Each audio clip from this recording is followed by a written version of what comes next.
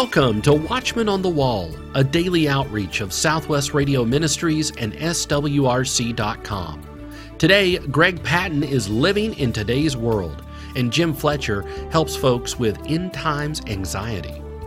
As we begin today's program, would you please continue to pray with us as we move closer to our goal of a new, updated recording studio? Your financial help is needed in this special project.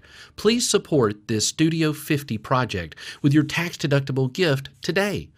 Call 1-800-652-1144. That's 1-800-652-1144 or visit swrc.com. And thank you, my friends, for your support. We're just over 2 weeks away from our next in-person conference. This is a huge conference featuring 11 speakers over 2 full days, Friday and Saturday, March 25th and 26th in Tri-Cities, Tennessee. At this conference, you'll learn the real history of socialism from Bill Federer, what's next in Bible prophecy from Rob Linstead. You'll hear a powerful story of redemption from Kamal Salim, and the latest finds of biblical archaeology, as well as much, much more. Get all the details by visiting the events page of our website, swrc.com. That's swrc.com, and click on Events. The Tri-Cities, Tennessee Mega Conference, March 25th and 26th. Registration is free, but seating is filling up fast, so be sure and register today. swrc.com or call 1-800-652-1144. And be sure to visit our online resource center, swrc.com. swrc.com has over 900 items designed to bring clarity to the chaos and help you make sense of the world around you. Books and DVDs by the nation's leading teachers and scholars: Douglas Petrovich, Tom Horn, Greg Patton, Bill Federer, J.R. Church, and many, many others. Get these resources for you and for your church. swrc.com.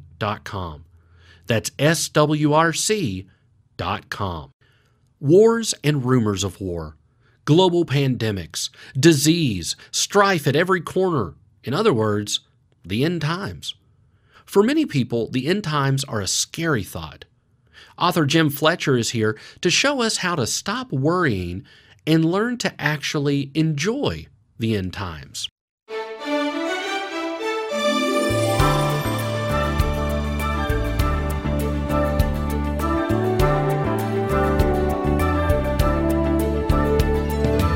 The world today is in a constant state of chaos. America has abandoned Afghanistan and the Taliban are back in control.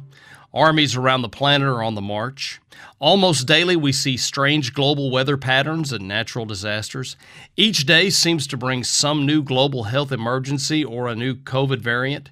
Inflation is rising and economies are falling. Governments have imposed sanctions and closed businesses and churches. It seems like the world is falling apart. But are things really falling apart, or as commentator Jan Markell says, are things falling into place?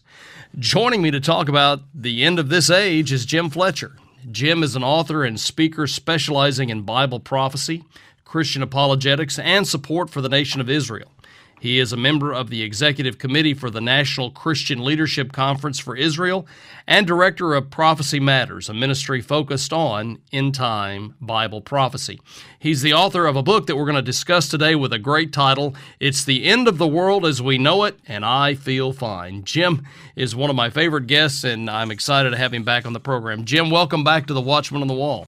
Thanks, James. Good to be with you. Well, Jim, it's been a while since you were on, so would you take a minute and reacquaint yourself with our listeners? Would you share your testimony? How did you come to faith in Jesus Christ?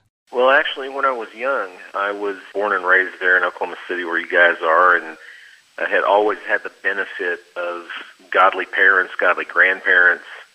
Our pastor one day was preaching just the pure gospel, and I understood it, and I accepted Christ then, and like a lot of people, for some years, my pro-Israel and Bible prophecy interest waned a little bit, but then I came back to it, and for the last 25 years or so, I've been pretty engaged with teaching and studying Bible prophecy and also Israel advocacy. Well, that brings me to my next question. You are known as an expert on Israel. What started your fascination with the nation of Israel? Well, I have to give credit to my late friend and mentor, David Lewis, who had a ministry in Springfield, Missouri for many years. And David was an evangelist who had started going to Israel, taking tour groups soon after the Six-Day War. And so he was early on a supporter of Israel, and I learned a lot from David. And then in 1998, I happened to be his book editor, and he invited me to go to Israel with him to research his next book. And so that really started my journey on this path, and I've been passionate about it ever since. We're offering It's the End of the World as We Know It and I Feel Fine, along with a book that you wrote with David called The Last War. Tell me about that book. That was actually the book that took us to Israel together. We had an idea for him to do a book that would take advantage of his contacts in Israel, and so I went with him, and we interviewed a lot of people that were fascinating. David Bar-Ilan, who was an advisor to Netanyahu, and Ariel Sharon. So we put those into the book as interviews, and then David's commentary. And it was a book that, I think still holds up after these years, because a lot of the truths in them are, timeless. Right. And it was a fascinating time. As I said, my first trip to the country, and I've been several times since. Let's talk about It's the End of the World as We Know It and I Feel Fine. Now, in the prologue of this book, you write about having to really listen to a blues record of Blind Willie Johnson singing John the Revelator. And you wrote, "Blind Willie makes you work hard to understand what he is trying to say to you."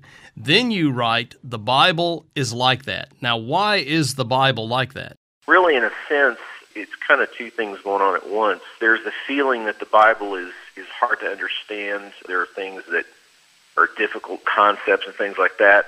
And then at the same time, it's really simplistic in its overall message. But I've heard one time the great Henry Morris, who was founder of the Institute for Christian Research, he said about the book of Revelation, it's not exactly hard to understand, it's hard to believe. Yeah. And so, I think that once you open your mind to the fact that you can understand it, things start to click.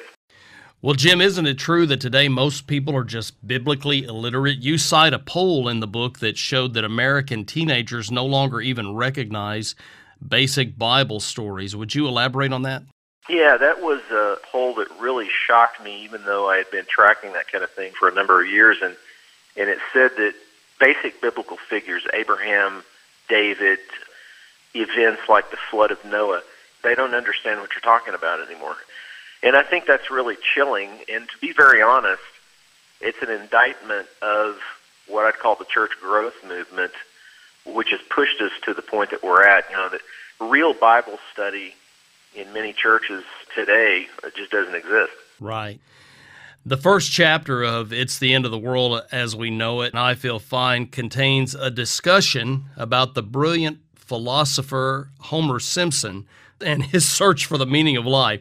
Tell me about that. There are a lot of things in media that really kind of reflect what's going on in the world, and Homer, from time to time would say something that really was kind of profound biblically, and I think he, in certain ways, understood things better than some of our celebrity pastors. But a lot of creators of shows like that will sometimes almost inadvertently put something in a script that really speaks to the meaning of life. So, for example, raise questions about the afterlife, what comes after this life, or is there really an end of the world coming? That may be the only exposure to biblical truth a lot of people get. So there are a lot of examples like that in media. Why do you think modern entertainment and modern academics constantly attack the credibility of the Bible? Fundamentally, it goes back to what Paul said, they're of reprobate mind. The further you are from Scripture, the more your mind is poisoned to truth. And so they're simply acting out what an unregenerate human heart does. And the fact that we have a culture in this country that's really been disintegrating since the 60s, at every level there are attacks on Scripture. And for real believers, you have to just be resolved to counter that where you can. The Apostle Paul wrote in 2 Timothy 3, "This know also, that in the last days perilous times shall come. Men shall be lovers of their own selves, covetous, boasters, proud, blasphemers, etc., etc., etc., etc." So, Jim, isn't this the type of behavior that we should expect to see in the last days? Yeah, absolutely. And that laundry list there is, of course, famous. And I've noticed an interesting thing, even in the last 2 or 3 years, that more and more people I see in the church are citing that passage because it so perfectly describes, unfortunately, where we're at today. I mean, notice how specific a lot of those things are, and then you see it reflected in our culture in a way that we haven't seen before to this degree. In It's the End of the World as We Know It and I Feel Fine, Jim, you devote many pages to the modern nation of Israel. Israel returning as a nation in 1948 is really the super sign of Bible prophecy, isn't it? Oh, it absolutely is. In fact, a lot of times people will ask me, is there a main reason why you think we're living in the last days? And it's Israel. It's specifically now, it's the intensifying pressure on Israel. So yes, Israel is absolutely the key. A lot of Bible prophecy teachers have been talking about that for many, many years, and it's more true now than ever. Why is it, Jim, do you think that most pastors never talk about the miracle of Israel's return, or they don't take a stand for the Jewish people? Oh, well, in a weird sort of way, this is one of my favorite subjects because it is, as you say, there's so many reasons for it, but one of them is that for decades, and I mean close to 100 years, the seminaries have been turning out anti-prophecy teaching. And so as they're raising up these pastors for next generations, they either have no education in Bible prophecy or a combo of that and outright disdain for it from seminary professors. And so that's a big reason. I think the other one is the one we mentioned at the outset. Biblical illiteracy in this country is at just horrifying levels. And so it's just a case of where most people simply don't have any information about it. You also mentioned the church growth movement. Don't you think that pastors are afraid of speaking on controversial topics to alienate their large church congregations? They absolutely are. And one of the first conversations I had about this subject as I was learning about it was with Noah Hutchings there in his office. And we talked about that. He had files of stories of people that found themselves in churches that were changing, following, if I can say it, the Rick Warren model of doing church. And over time, Warren got his PhD from Fuller in 1980. And I say that's when this whole movement really started in earnest. And so now we have at least one generation that's just saturated in that kind of model, which, among other things, de-emphasizes bringing your Bible to church and congregational reading and things like that. So that the effects over time have been really toxic for faith. If you're just tuning into the program today, my guest is Jim Fletcher. Jim is an expert on Israel, and we're offering 2 of Jim's books on the subject. It's The End of the World as We Know It and I Feel Fine, and The Last War. And you can get both books now for a special price by calling 1-800-652-1144, or you can order online at swrc.com. Now, Jim, you describe a time in the book, It's the End of the World as We Know It and I Feel Fine, when you were in Jerusalem and you saw a plaque with a verse from Zechariah. That verse was Zechariah 2:4, which reads, "Jerusalem shall be inhabited as towns without walls for the multitude of men and cattle therein." Tell me about that incident and how it affected you. This is one of those prophecies that I think it's a huge prophecy fulfilled, but at the same time it's a little bit obscure to audiences. And so I was walking through this museum and I saw that, and next to the plaque was an open window, and through the window you could see cranes and construction crews in the western side of the city just building constantly. And so it instantly clicked with me, and they placed the plaque there, of course, for a reason. And so I began to do a lot of research into that prophecy, and what it means is that at some point in the future, Jerusalem would have dwellings and businesses outside the old city walls. Now, when Zechariah recorded that prophecy, that was a crazy thought because nobody lived outside the walls. They were there for protection because, outside the walls you had outlaws, you had wild animals, you had all sorts of threats. And so nobody would do that. And yet, in the 19th century, a Jewish businessman named Moses Montefiore decided that the poor health conditions of people living in Jerusalem, it's very compacted together, and there was a lot of health problems there. So he provided funds for people to build basically apartments outside the city walls if they would do it. And so they did. And they started, this was about the time of the American Civil War. And so one day on a trip to Israel, I was in Jerusalem, and I was in the Old City, and I thought, you know what? I wonder if there's any evidence for that community, and there sure is. And it's directly across from Jaffa Gate on the slopes overlooking the Old City. The original community is there, and it really, honestly, just electrified me because I thought, wow, that is a direct fulfillment of an ancient prophecy that I can see with my own eyes, and it was really an enlightening moment for me. Well, Jim, don't you think that fulfilled predictive prophecy is the most outstanding evidence that the Bible is absolutely true? Oh, I couldn't agree more. You said it perfectly.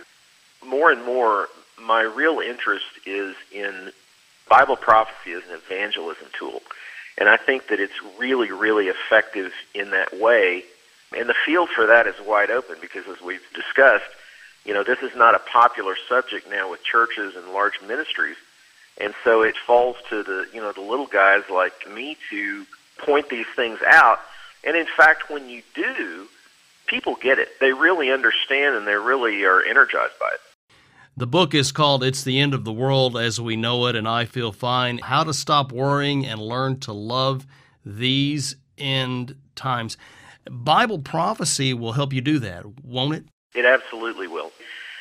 I have to say I was probably not always an optimistic person, but I am now because of this very thing. And we say often we know the end of the story and how it ends, but when you really think that through and you really let that settle in your heart and your mind, you do stop worrying about the future because you see the world unfolding exactly as God predicted it would. And so if he's able to do that, that means he is in total control.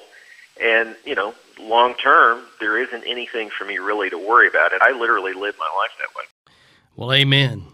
My guest again is Jim Fletcher, and we're talking about two of his books, actually. It's The End of the World as We Know It and I Feel Fine, and The Last War. You can get both of these books now by calling 1-800-652-1144, or you can get a copy or both copies online at swrc.com.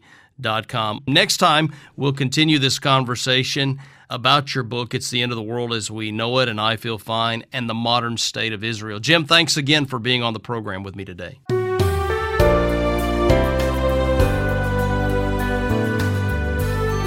Jim Fletcher will continue to demonstrate conclusively that the Bible's predictions are true, and there's nothing to be afraid on the next Watchman on the Wall program. Today we have Jim Fletcher's two-book collection, The Last War and It's the End of the World. Both books are available for a gift of $20 or more when you call 1-800-652-1144. That's 1-800-652-1144. Or you can always order online, swrc.com. Now, from his own lips, Greg Patton shares just a couple of the real-life experiences he and his family have gone through battling the demonic spirit world. Well, in light of the fact that we have a new book coming out called Invisible War of the Saints, Victor or Victim, I thought it might be interesting to you if I shared a thought or two of how this all came about as far as different events. It's all in the book, but just to hear it from the guy who experienced it, I think it's a really good idea. I was preaching in Mentone, Indiana at the First Baptist Church. I had gotten into a lot of research, 119 books on the devil and demons, the spirit world. I wanted to know everything because our family had come under a severe attack. So I'm really doing well. The church is packed on a Wednesday night because the topic, Satan and his demons, what they can do in your life. And I thought it was going extremely well. But then there a little few things started to happen. There was a little cracking here, cracking there. People were looking around at one another. I just kept right on, and my goodness, I hit a high point that I thought would deliver a real blow to the enemy. And before we knew it, there was major cracking, and folks looked up, and the plaster on the ceiling, very thick, gave way. The church emptied out, people running every which direction, and the whole ceiling fell in. I've been on Facebook several times, and people said, I'll never forget that night. I was in the church auditorium there in Mentone when that all happened, one of the most unbelievable events. Wow. Nobody got hurt, by the way. Isn't that interesting? But that was one of those first eye-openers that we experienced against the enemy. And then I was at Cornerstone Baptist Church in Indianapolis, Indiana, in a residential neighborhood down there. The preacher, we had a great time. He was an older gentleman, but I think he had something like 9 children go through Bob Jones University. But he said, I'm right on target with what you're teaching and preaching, Brother Patton. You need to come and tell our church. So we did. And again, started off very good that first Sunday morning. The people were extremely receptive. The pastor had kind of paved the way for us there. But again, the service was over. I was talking to one gentleman, and he said he would like if I could talk to his child during the week that had some major problems, standing right beside him. And I looked down, and my goodness, an awful look from that young man's face, and he began to growl at me. We had that same thing happen over in Puerto Rico, in San Juan, big Baptist church there. Several women came to the altar. 3 of them, right near me, were growling. It's just hard to believe some of the things that goes on out there. The average Christian, the average pastor never experiences this. Oftentimes I'll say, why me, Lord? But that was not the end of it that day. We're talking, wrapping things up. People are exiting the church. There's a few of us milling around talking, and what in the world is that? Down the center aisle of this Baptist church comes a black goat. I assume you know the universal symbol of Satan. There it is, a black goat. I mean, it was just like it was orchestrated, all planned. Where did this thing come from? How did it get in the church in the first place? And now it was making its way toward Pastor and I right up front. That thing came right up to us and stopped. It was unreal, almost human, and began to look around the auditorium. Saw my son Jason talking to a new friend that he had just made, and that goat charged my son and hit him right in the thigh. The men wrestled that thing out and sent it on its merry way. Have you ever had anything like that happen in your church? And by the way, it didn't go away. I was going with Pastor to counsel someone who either had demonic problems or mental problems. And as we met there in the church parking lot, out between the houses in that residential section, guess what came? Yes, indeed. A black goat again, and came running across the yard and right toward Pastor. I told him, don't be frightened. In the name of Jesus, you get away. That thing went right past us. Went right to my 5th wheel in the parking lot that we traveled the country and slid underneath it. They ended up having to get a group from the Humane Shelter to come out and get it. It has just been one unbelievable scene after another. My wife was saying, in the few months we have been writing this book, she said, if you were to tell just the stories and the things that have happened to us since you started writing this demonic book, you would have another 1 or 2 books to share. Yeah, the enemy does not like it, my friend, when you invade his territory. When you know what you're doing and what you're talking about, and your authority is Jesus Christ, the enemy will just try to jump all over you and dissuade you from serving Jesus. I saved one of the toppers for last. Ministering down in Vidalia, Georgia, the sweet onion capital of the world. Again, the First Baptist Church. What happened? That night, all kinds of things happening in the church auditorium. But later, when I went to counsel a girl who I knew definitely had some demonic problems, they ushered us into the missionary apartment. It went great for a while. We were talking just like normal people would talk about a number of things, and pretty soon this gal just got a little testy and said, "Are you going to help me or not?" And I said, "Yeah, that's what we're here." And she got up. Sharon, my wife, is 8 months pregnant. We're still trying to figure out this ministry and what God is doing. And so I watched. She went to the kitchen, looked around, and started pulling drawers open. We didn't catch on right away. She turned around, and in her hand was a butcher knife. And she had a smile and a demonic laugh going on. And her eyes looked extremely strange and her face disfiguring. And she started across the room toward Sharon and I with that knife at chest level. It was frightening, my friend. At that time, what do? I'd read enough books at that point. I just said, "In the name of Jesus, and by his shed blood, you stop right where you are," just as she directed the tip of that butcher knife almost to the palm of my hand. And with that command, this dear lady, and down she went, passed out. Later, had no idea what she had done, even apologized. The enemy is very real. You just don't see him that way too many times. But I'll tell you what, my friend, I wouldn't change it for the world, for it changed our life and ministry for the good, and we've been able to help so many people as we've ministered in churches around America. Then the YouTube series called The Invisible War, hundreds have watched that. And now with this new book coming out, I know it's going to be a blessing to so many people. And I'm so grateful for the opportunity to be able to share all of that with you. Yes, my dear friend, there's so many stories out there living in today's world, and this has been one. Thank you, Greg. Those stories and many more will be part of Greg's upcoming new book entitled Invisible War on the Saints. Our featured resources today are Jim Fletcher's 2-book collection, The Last War and It's the End of the World. Both books are available for a gift of $20 or more when you call 1-800-652-1144. That's 1-800-652-1144. Or you can order this collection online, swrc.com. Tomorrow, Jim Fletcher will be back to continue demonstrating that the Bible's predictions are true and there's nothing to be afraid of.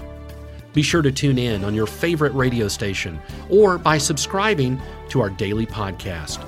Watchman on the Wall is a production of Southwest Radio Ministries and is supported by faithful listeners like you. Visit swrc.com.